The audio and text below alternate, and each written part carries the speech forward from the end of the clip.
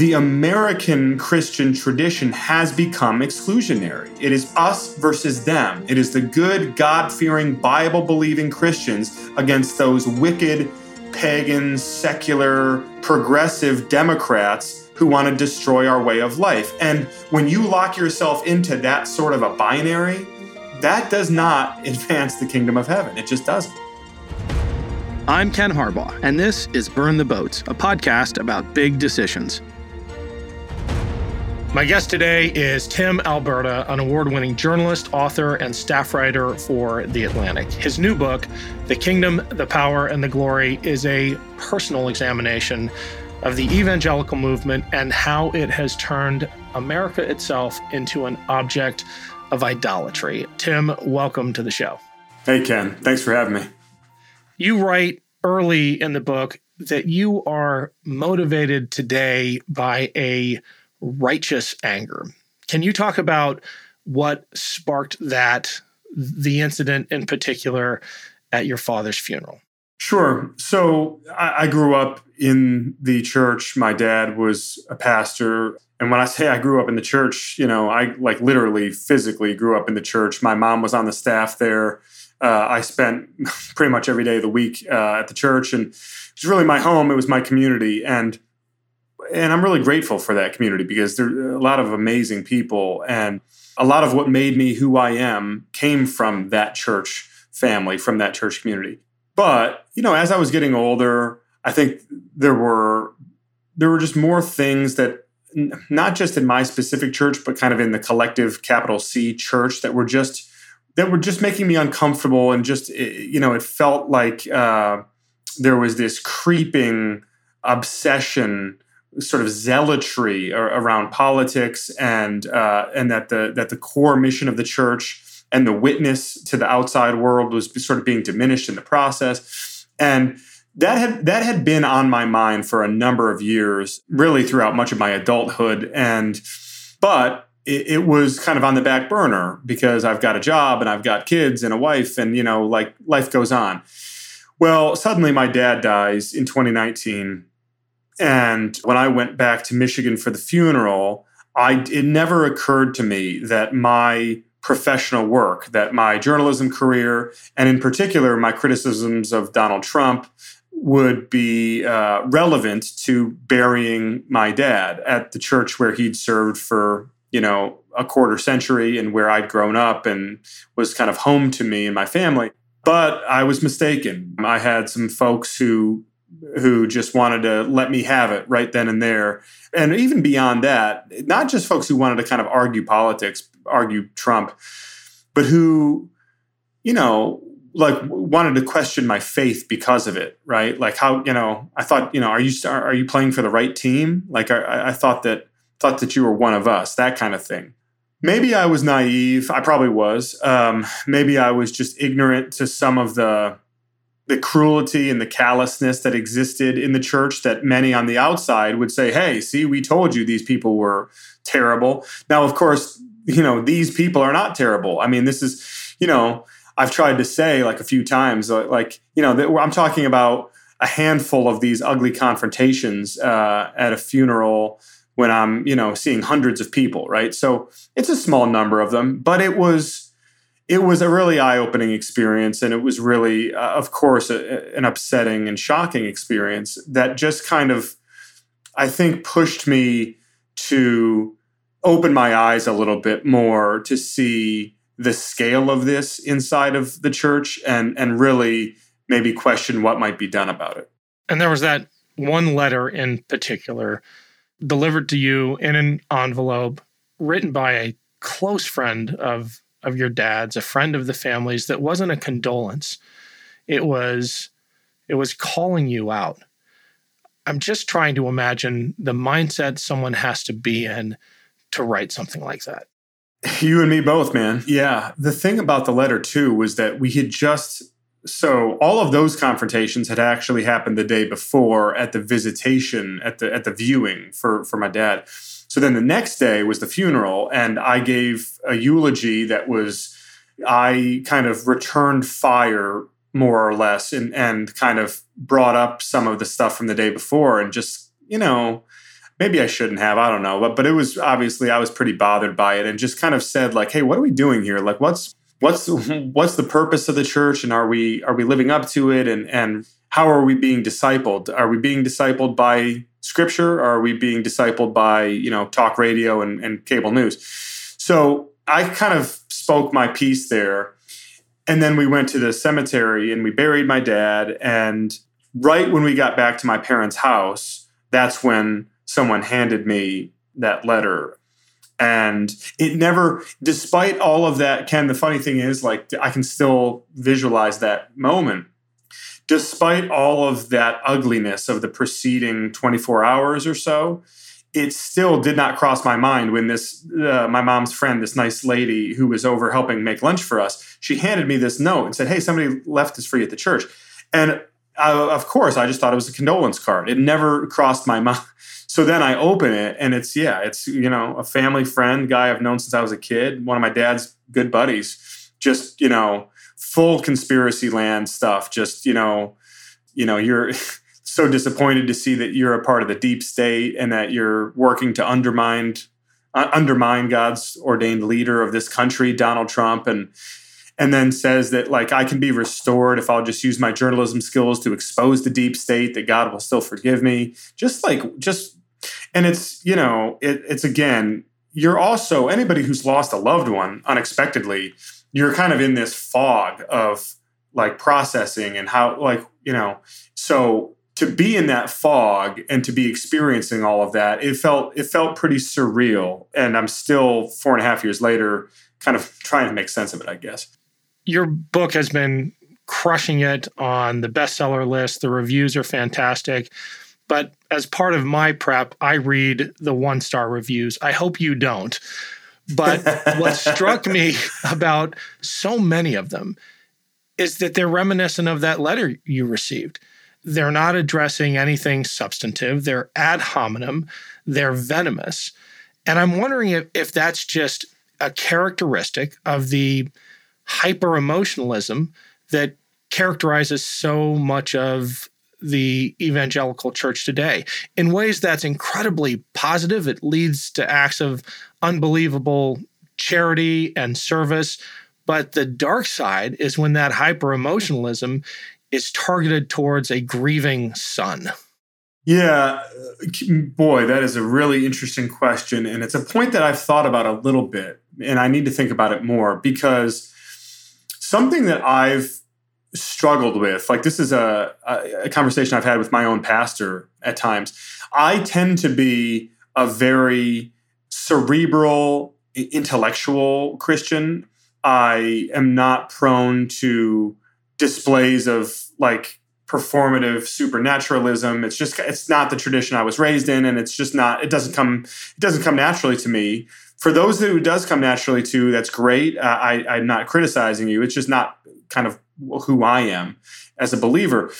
But it's interesting because I've been in some church settings where the pastor was really dabbling, or more than dabbling, in some of the kind of radical rhetoric and flirting with a lot of conspiratorial stuff. And in those churches, that's, I'm seeing people like throwing themselves down on the ground during the worship. And I am wondering, does some of that, as you put it, that word hyper-emotionalism, does that make one more prone to then kind of crossing over into the darker side of violent conspiratorial politics? I don't know. I'm not pretending to know. I'm not hinting.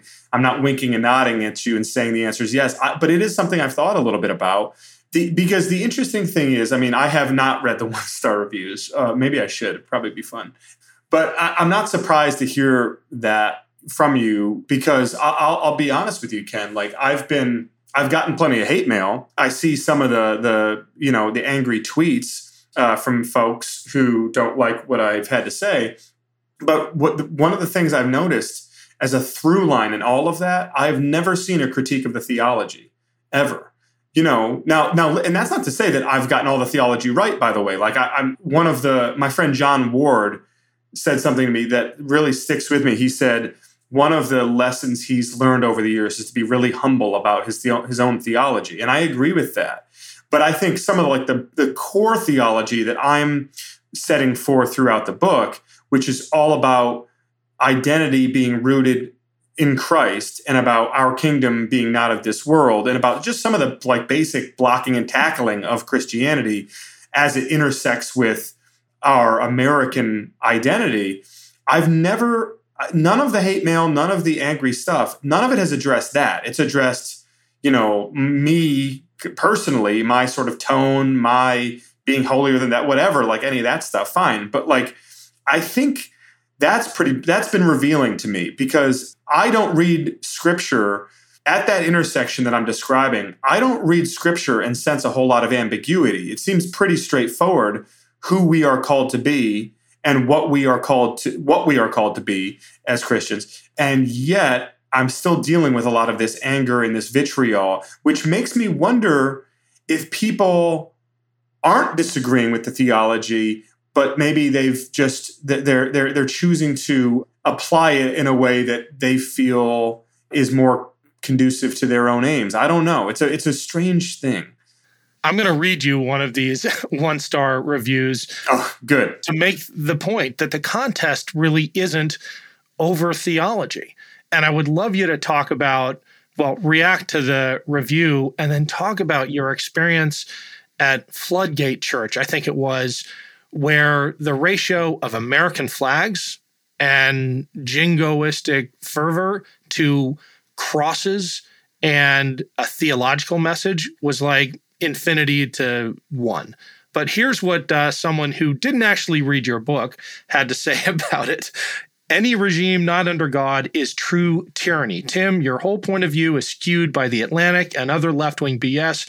Do you want a larger admin state? Sitting on MSNBC, they want a large admin state. They are not Christians. I mean, I think that captures a lot of the angst that your critics harbor towards your, I think, very sound theological presentation. They don't have a counter to that. It's all about the policy difference. Yeah, and the policy difference being what exactly?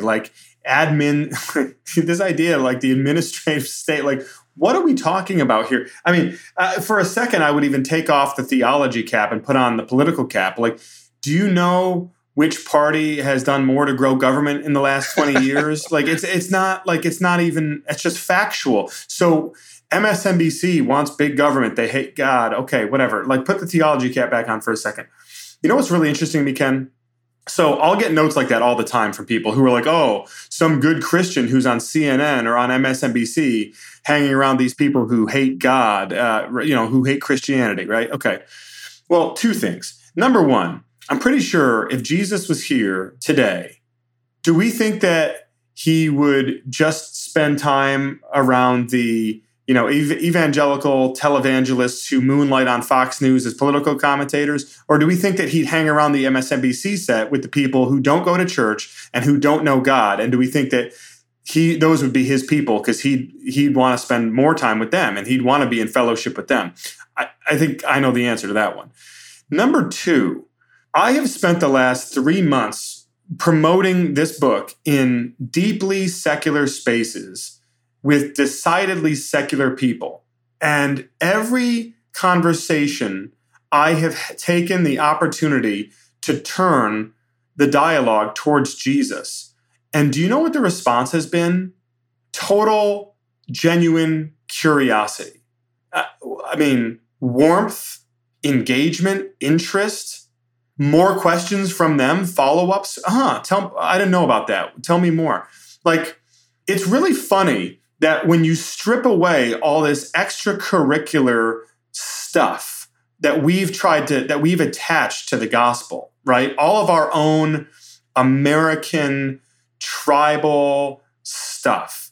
When you start stripping it away and just talk to people about Christ, it's amazing to see how they respond to it. So this person who leaves the 1-star review is mad because I'm on MSNBC. Are we or are we not called to take the gospel to all the nations? are we or are we not called to love our neighbor?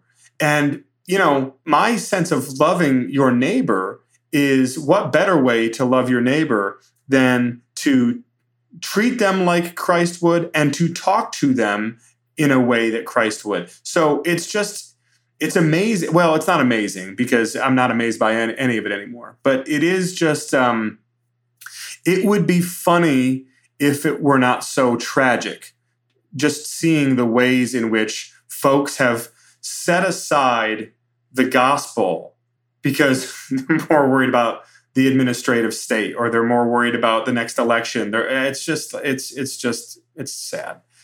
Do leaders in today's evangelical church see that contradiction, the idea that they're calling, if you just go to the root word, I think it's a Greek root of evangelical, to bring the good news, is to bring more people to the gospel, but because of their rhetoric and their puritanical bent and the way they've radicalized their own communities, they're actually alienating those they're supposed to reach. They're working at cross purposes with their charge, with their divine charge.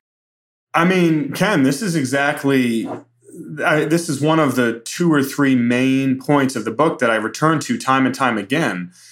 A lot of these guys will, in one breath, talk about, how there's this crisis of God disappearing from America and church membership is down and fewer people want to identify with Christianity. And then in the next breath, they turn around and they talk and they behave and they carry themselves in ways that those folks on the outside of the church look at and they're like, I want nothing to do with these people, right? Like, they are totally repellent to the secular world. And then they'll turn around and when you question them about that, and they'll say, oh, well, those people, they would give any excuse not to come to church. If it wasn't my rhetoric, it would be something else. They're not really, their hearts are hardened. Well, are they?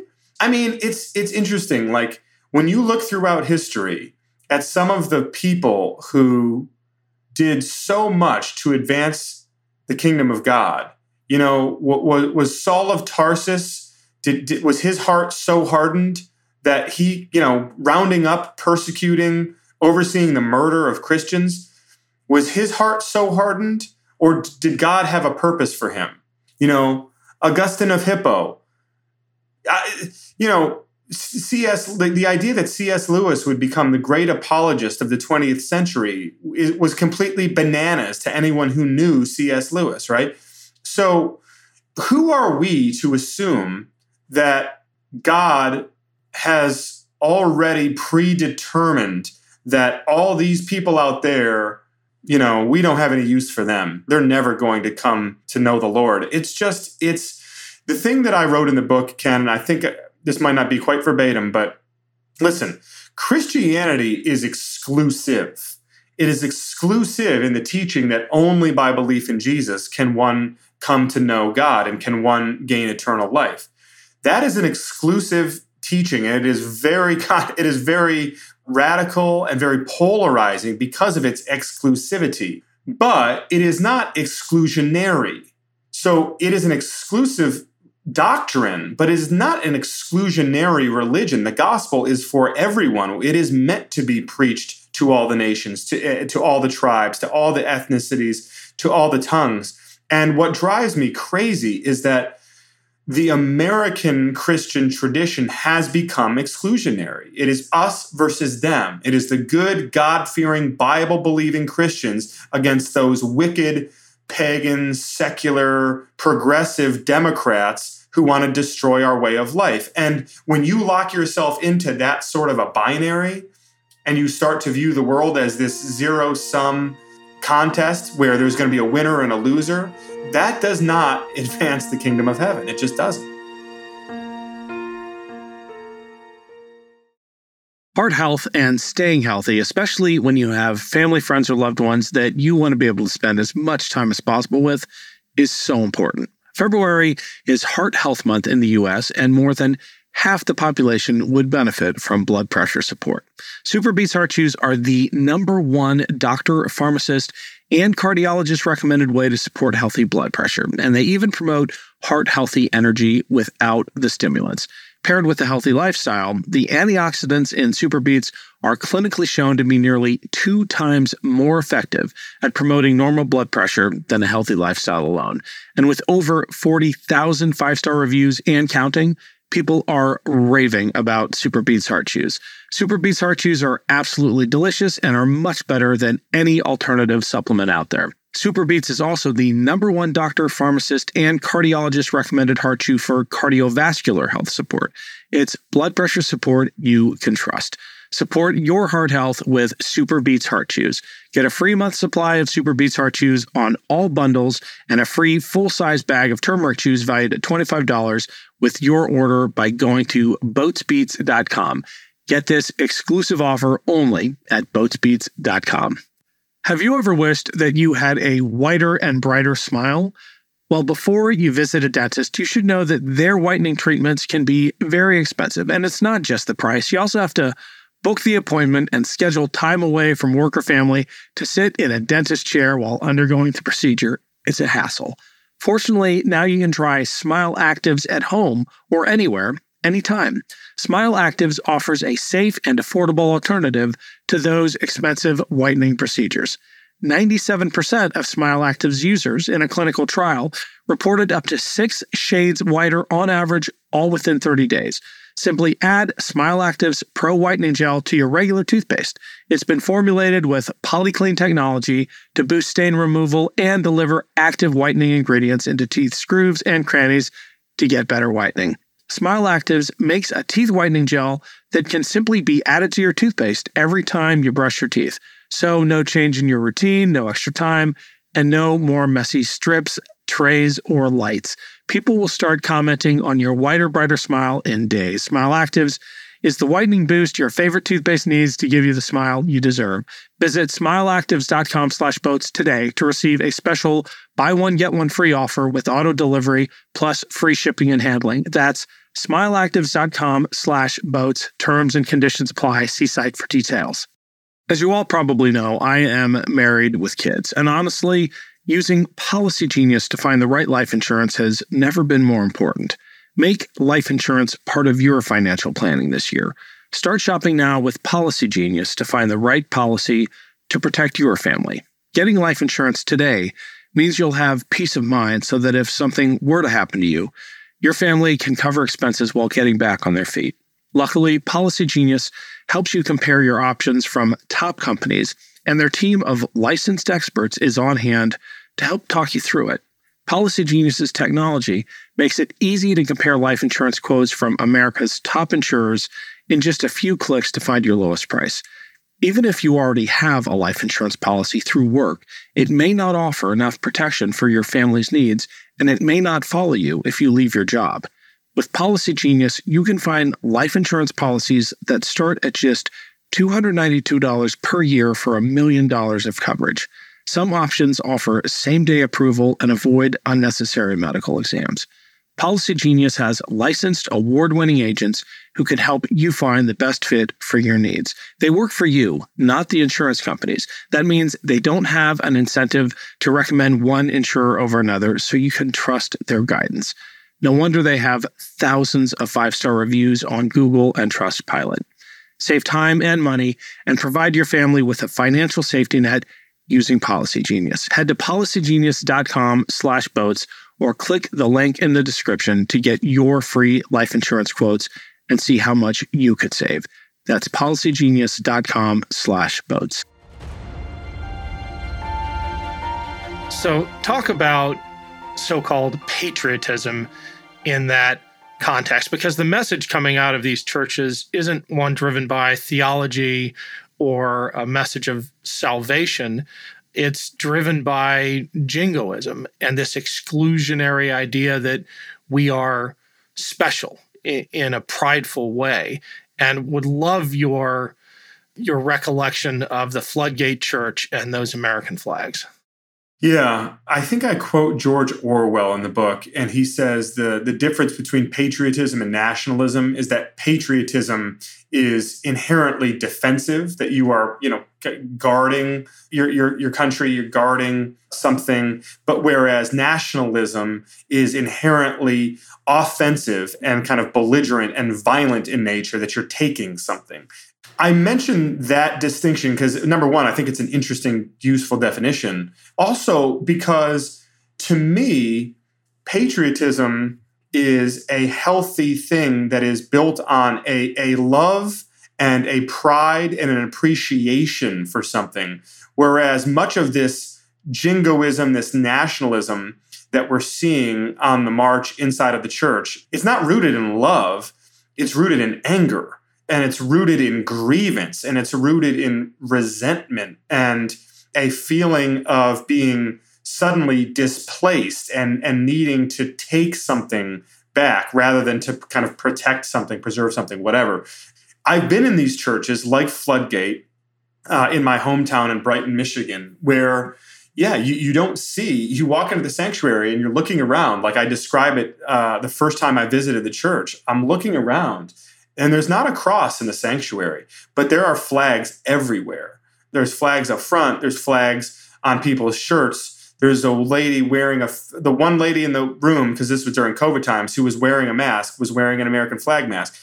And you kind of look around and you would think, if you were an alien from outer space who just landed here and who wandered into this building and they told you that it was a house of worship and you could kind of contextualize what that meant, what would you think that they were worshiping, right? I struggle with this because I have friends and family who have served and who continue to serve in uniform. I have great appreciation and great love for this country, and I'm so glad to have been born an American. But when you spend time with Christians from other countries, or when you spend time with American Christians who do significant missionary work overseas, they all just kind of cock their head to the side and look at us here like, you guys are on a whole different program. Like, even the idea of modifying Christianity with American Christianity is almost like a contradiction in terms. Like, there's not supposed to be any such thing as an American Christianity or a German Christianity or a Japanese Christian. There is the body of Christ in which there is no Jew or Gentile, no man or woman, no slave or free, but that we are one in that body of Christ. And that was think about, sorry, I'm going to preach for just a second, Ken, but think about the radical nature of the first century church growing out of the Jewish tradition.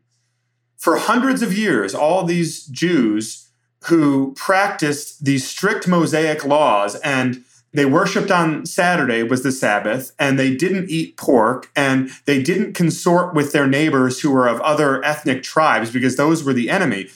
And suddenly, overnight, these people are worshiping on Sundays. And suddenly, overnight, these people are eating pork, and they don't care about a lot of these old rules around cleanliness and everything else. Suddenly, they are embracing those ethnic enemies and calling them brothers and worshiping with them together. So what changed, right? Either you believe that this was, talk about conspiracies. Either this was the most intricate, elaborate, well-executed conspiracy of all time, or these people really did see a risen Christ, and it completely transformed their life. And part of that transformation was setting aside these peripheral identities that once were so important, but suddenly they were not important anymore because their identity was found in Jesus Christ. And that is what's so frustrating about what's happening in America today. When you walk into a church like that and you look around and you just think, well, if somebody from Africa, some refugee, walked into this church, would they feel welcome? Because are we worshiping Christ, or are we worshiping an American ideal of Christ? Yeah, you describe that conflict this way in the book. And for someone who grew up reading and studying the Bible in Sunday school, this really spoke to me. And it's just beautiful writing. Instead of seeing ourselves as exiles in a metaphorical Babylon, the way Peter describes the first century Christians living in Rome, we have embraced our imperial citizenship. Can you explain that? Yeah, it's interesting that we in this moment in American life will constantly hear from evangelicals, people I know, people I love. Well, look, they're coming for us. Christianity is under attack in this country. Desperate times call for desperate measures. If we don't fight back now, we're going to lose this country and we're going to be persecuted and all the rest, right? And one of the things that's so ironic about that is that the Christian church was quite literally born out of and built on a foundation of persecution. And, real persecution, not being shadow banned on social media, like actual heads being lopped off, right?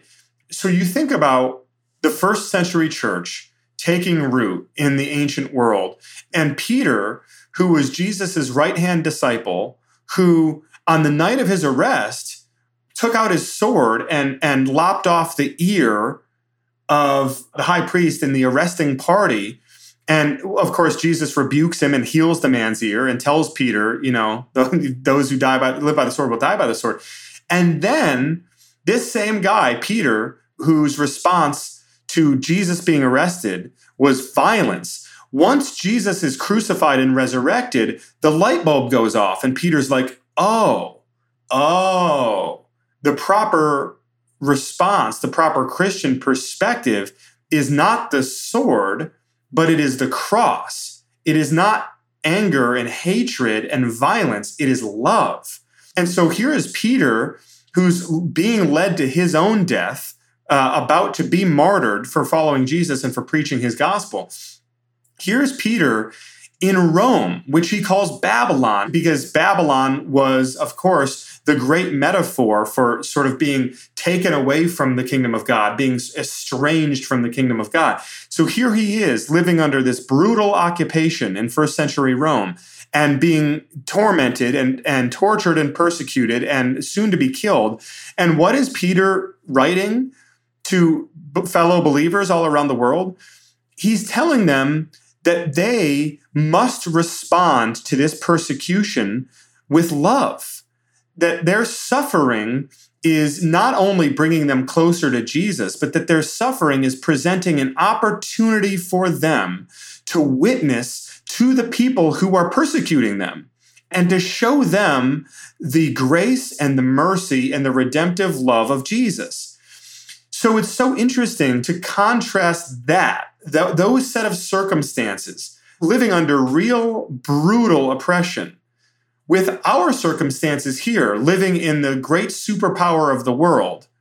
And we have convinced ourselves that because of court rulings or because of what they're teaching kids in schools or because of some election result, that we are in the barrel and that we have to fight back. And that if we are going to preserve Christianity in America, well, then maybe we first need to set aside Christian virtues so that we can win this fight, right? Because the ends are going to justify the means ultimately. And, the damage done there is, it's incalculable because that thing that we are telling ourselves we have to do, it is completely at odds with our mandate in Scripture. And if anybody from the outside who doesn't know God, but who's a little bit curious and who wants to know more about this Jesus figure, if they're watching us, are they seeing him? My sense is that no, they're not seeing him. And we are not practicing him because, let's face it, Ken, that line about our imperial citizenship, if you think about Scripture, it is written almost entirely from the vantage point of the underdog, right? The Hebrew slaves in Egypt and the exiles to Babylon and the first century Christians living under Roman occupation. I mean, these guys had it pretty rough. They didn't have many of our comforts. And here we are. We think that we're the first century Christians, but we're actually the Romans, right? Like we are the ones who hold all the cards, who hold all the power. And I think that makes it incredibly difficult for us to relate to this vagrant preacher from the ghettos of Nazareth who sacrificed everything and who rejected all the power of the world, who told Satan in the wilderness that only the Lord shall you serve. And I think, and then who told his disciples that the last shall be first and the first shall be last. I mean, how often in the American context are we telling ourselves that the first shall be last, the last shall be first, right? It's just, I think in many ways, it's antithetical to how we are wired as Americans. Is there a theological rationale for that inversion, for taking the humility of the New Testament and the Beatitudes and reverting to a militant form of Christianity? I mean, I've asked everyone who I thought might be able to illuminate this, and I've just been unsatisfied. We've talked to Kristen Dumais, phenomenal book, Jesus and John Wayne, Frank Schaeffer, Angela Danker, and I'm not sure there is a theological rationale, except maybe a reversion to the Old Testament. You talk about Mike Pence closing his stump speech with the Old Testament, not the New Testament. Is that part of it? What's the justification? Okay, I'll answer it this way, and maybe this will help, maybe it won't. But I think that this is sort of my unified theory at this point. I think the rationale comes from the marriage of bad theology, which flows from bad history. So I'll unpack that. If you believe, as like David Barton, and his ilk, these folks who preach that really we are not just a nation born out of the ideals, that we are not just a nation informed by the ideals of Judeo-Christian teaching, but that we are actually explicitly born to be a Christian nation, that the framers maybe didn't write it exactly that way, but that really the framers were winking and nodding at us and giving us the Bible as our or holding up the Bible as a governing handbook and basically giving us the opportunity to build a society and build a government all around biblical dicta, right? If you believe that, and there are a lot of people, Ken, who do, I mean, I think it's a larger number than we are comfortable acknowledging.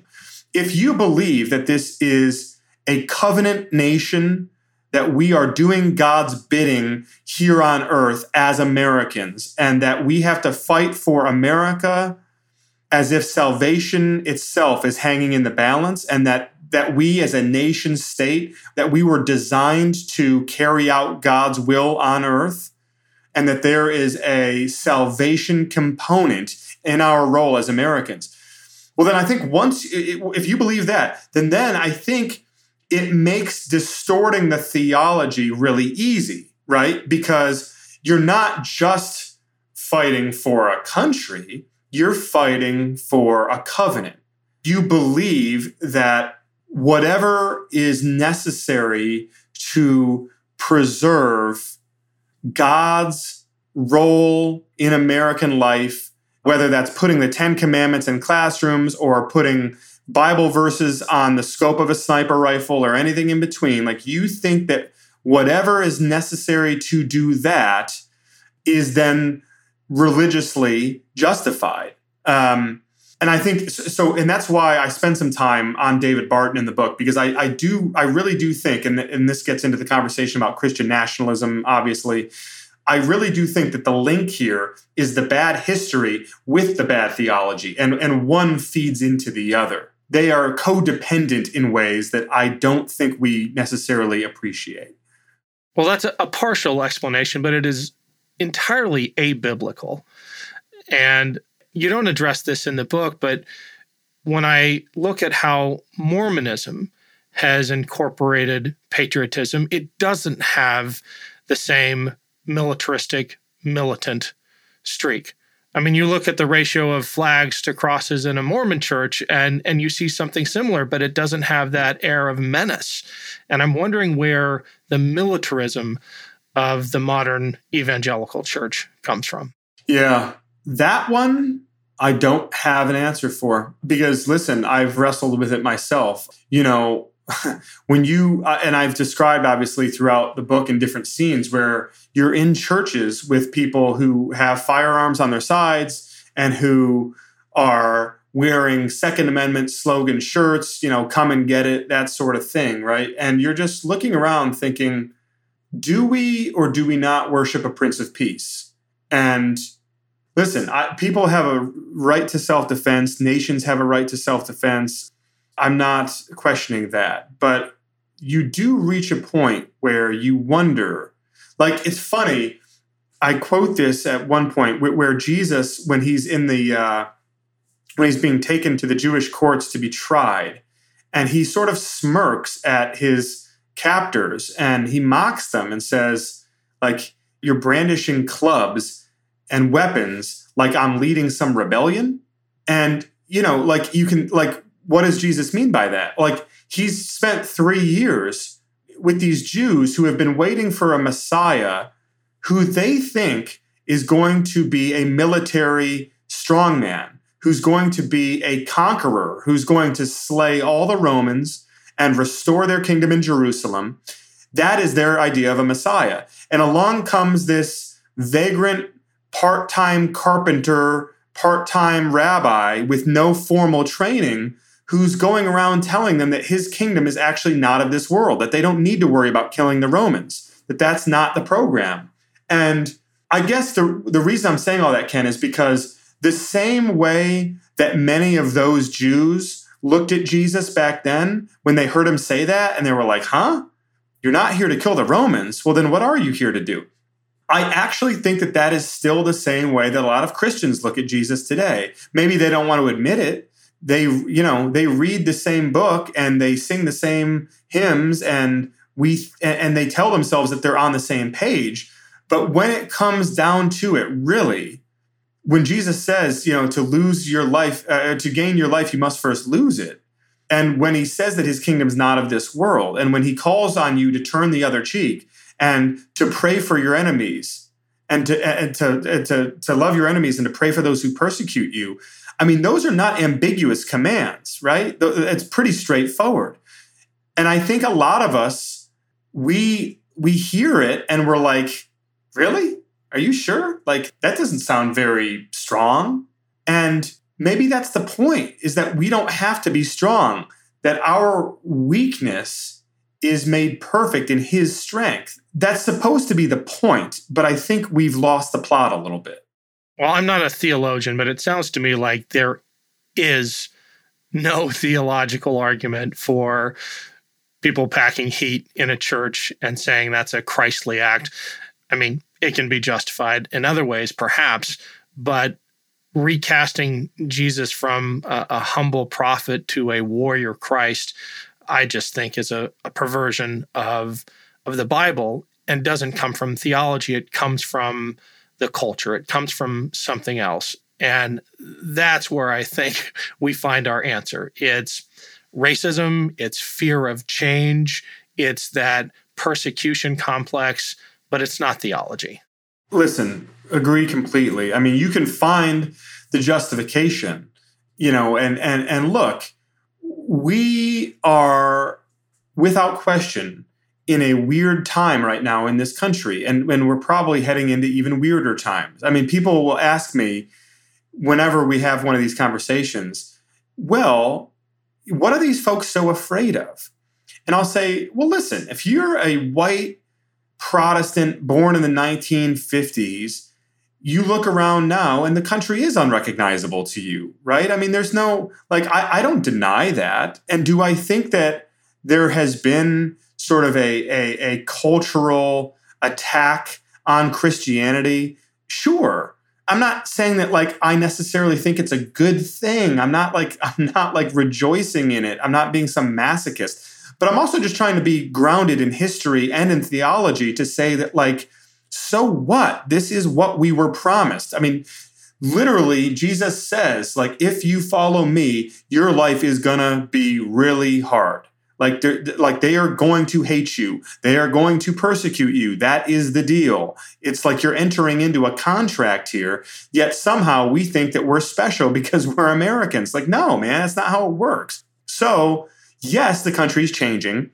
Yes, there is a growing hostility towards Christianity, although I would argue, as we kind of alluded to earlier, that much of that hostility is self-inflicted, that we have turned many people against us by the way that we have engaged with the world around us. But if you believe that Jesus is who he says he is, and if you take seriously the command to fear not, and if you believe that he overcame the world so that we might have life everlasting in a kingdom that is not of this world, then you cannot allow that fear and grievance and like, oh, the walls are closing in, they're coming to get us. You cannot allow that to create a permission structure to hate and to wage war and to demonize. It's just, there's no biblical justification for it whatsoever.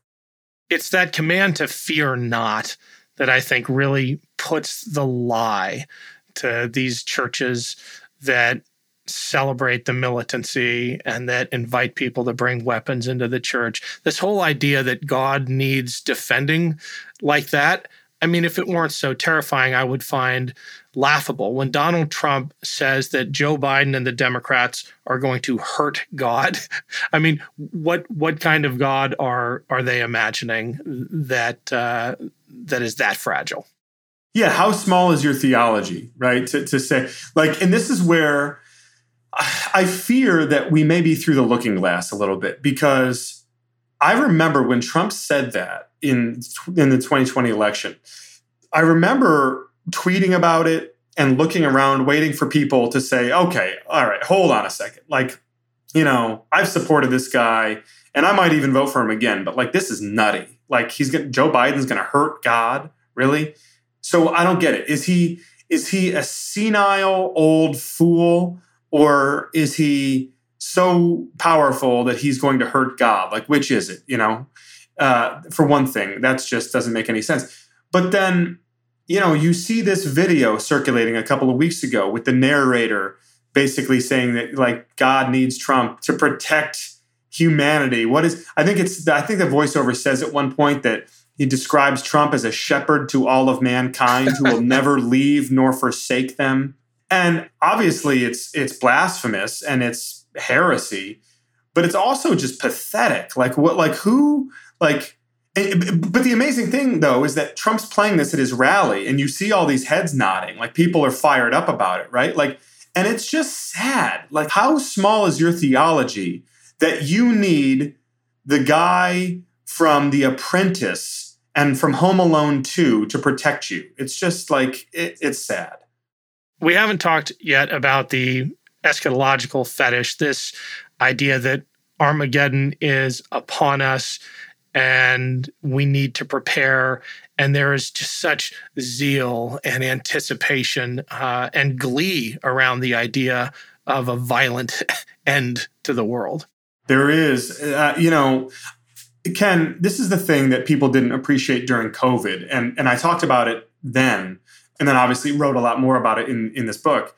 But if you have been steeped in this language, this messaging for decades, that the end is coming, that there is going to be one day this clash, this cosmic clash between the forces of good and evil in this country, and that you'd better be prepared for it because they're going to come for you. They're going to come for you. They're going to come for your church. They're going to close down your church. You're not going to be able to worship anymore. They're going to try to abolish Christianity from public life. If you've been marinating in that kind of a message, well, suddenly COVID-19 arrives and your governor comes out and says that, you can't go to church on Sunday. And you think to yourself, well, this is it. They told us, they warned us that this day was coming. And now the prophecy has been fulfilled, right? And so what do you do about it? Are you going to cower? Are you going to be a collaborator with the regime? Are you going to deny Christ like Peter did and live in fear? Or are you going to stand up and be a lion? Are you going to stand up and fight and show that you can put faith over fear and that you're going to fight to protect the church and to protect Christianity and to advance God's kingdom here on earth? Like that was the sort of dumbed down, lowest common denominator binary that infected a lot of evangelical thinking in this country. And but again, I think it was predicated on that sort of prophesying of end times theology, which was, of course, so big in the 70s and the 80s, and but still persisted, well beyond that. And so there is as you said, it's not just like an expectation, but a kind of a gleeful anticipation of like, well, if you want it, come and get it. Like, if you'll have to pry me, you'll have to pull me out of my church over my dead body. And again, it's a misplaced fear rooted in a lot of bad theology, where yet again, if you were to study not just the teachings of Christ across the Gospels, but even just study the 24-hour period in which Christ is arrested, is tried, and is crucified, and study his responses, study his behaviors, contrast them with the behaviors of those around him. There is a very clear blueprint here. I've used the word unambiguous a few times in this conversation, Ken, but it is unambiguous. Like if you are in fact a disciple of Jesus Christ, you have a blueprint for how you are supposed to respond to these things. And even if you believe that the end is near, if you truly believe that this is it, then you should be trying to save as many souls as possible. You should be, to the extent that you're gleeful, it's that you're going to go home and be with Jesus. It's not grab my AR-15 and let's take out as many of the evil secular Democrats as possible, right? Like that's, again, but so much of this is just warped through the American lens. It becomes hard to divorce where the bad history and the overrealized violent nationalism ends and where the bad theology begins. How do you think American Christians will look back on this period 100 years from now? Equal parts shame and gratitude. Shame that it got to this point. Gratitude that there was an awakening around this point, that more and more people finally realized the depth of the problem and felt mobilized to do something about it. Ken, I have some people who I really respect who have talked about this as perhaps a 500-year moment for Christianity. And you don't have to be a math major to figure out what happened 500 years ago in Christianity, right? I mean, it's so maybe it is. I don't know that that's the case, but it does feel like we are living through a pretty important, pretty pivotal time right now. And if it is a 500-year moment for Christianity, or maybe even just kind of a big inflection point in the American Christian story, like, I think that is a good thing, because the problems here have gone unaddressed for a long time. They've been allowed to fester. And what I've noticed in my reporting here over the last few years is that a lot of folks who kept quiet about it, they saw the problems and they knew that this might not end well, but they just kind of kept their mouths shut. They didn't want to ruffle feathers. They didn't want to lose relationships. They didn't want to rock the boat. Those people have now gotten off the sidelines, and they have now, I think, recognized that there has to be, the only way to beat bad theology is with good theology, and that there has to be an effort to reclaim the Christian tradition in this country from what it has become. So my hope is that, 100 years from now, that's my grandkids or maybe even my great-grandkids, they will look back on this with at least some gratitude to recognize that there were some people who were willing to do something about this problem that previous generations had just been content to ignore. Well, I certainly hope you're right on that point, Tim. I feel like we could talk for hours. I have so many more questions I want to ask you, so let's do this again soon. Hey, I'd like that. I really would. I appreciate the conversation, Ken. Thanks again to Tim for joining me.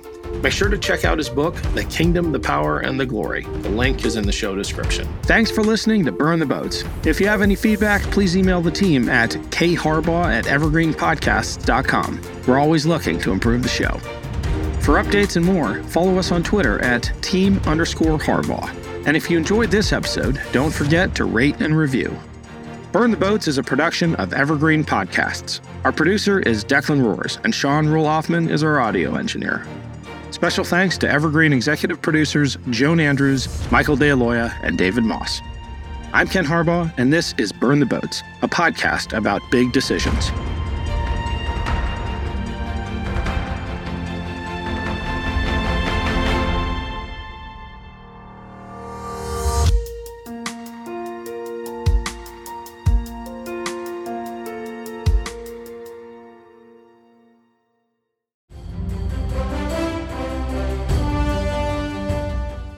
This is Peter. And this is Tom. We want to tell you guys a little bit about our podcast. Tom and I met in college, became best friends, and then teachers almost 20 years ago. Sometimes school just does not allow us to elaborate on the topics that we find interesting, like the real shark attacks that inspired the movie Jaws, or the real historical context to Indiana Jones artifacts. Where does cereal come from? Or are zombies real? Does Ben Franklin really deserve to be on a $100 bill? On our podcast, just like in our class, there are no stupid questions. Just two friends having a lighthearted conversation about history, pop culture, and the context of current events. Listen to History Teachers Talking Podcast from Evergreen Network, anywhere you get your podcasts.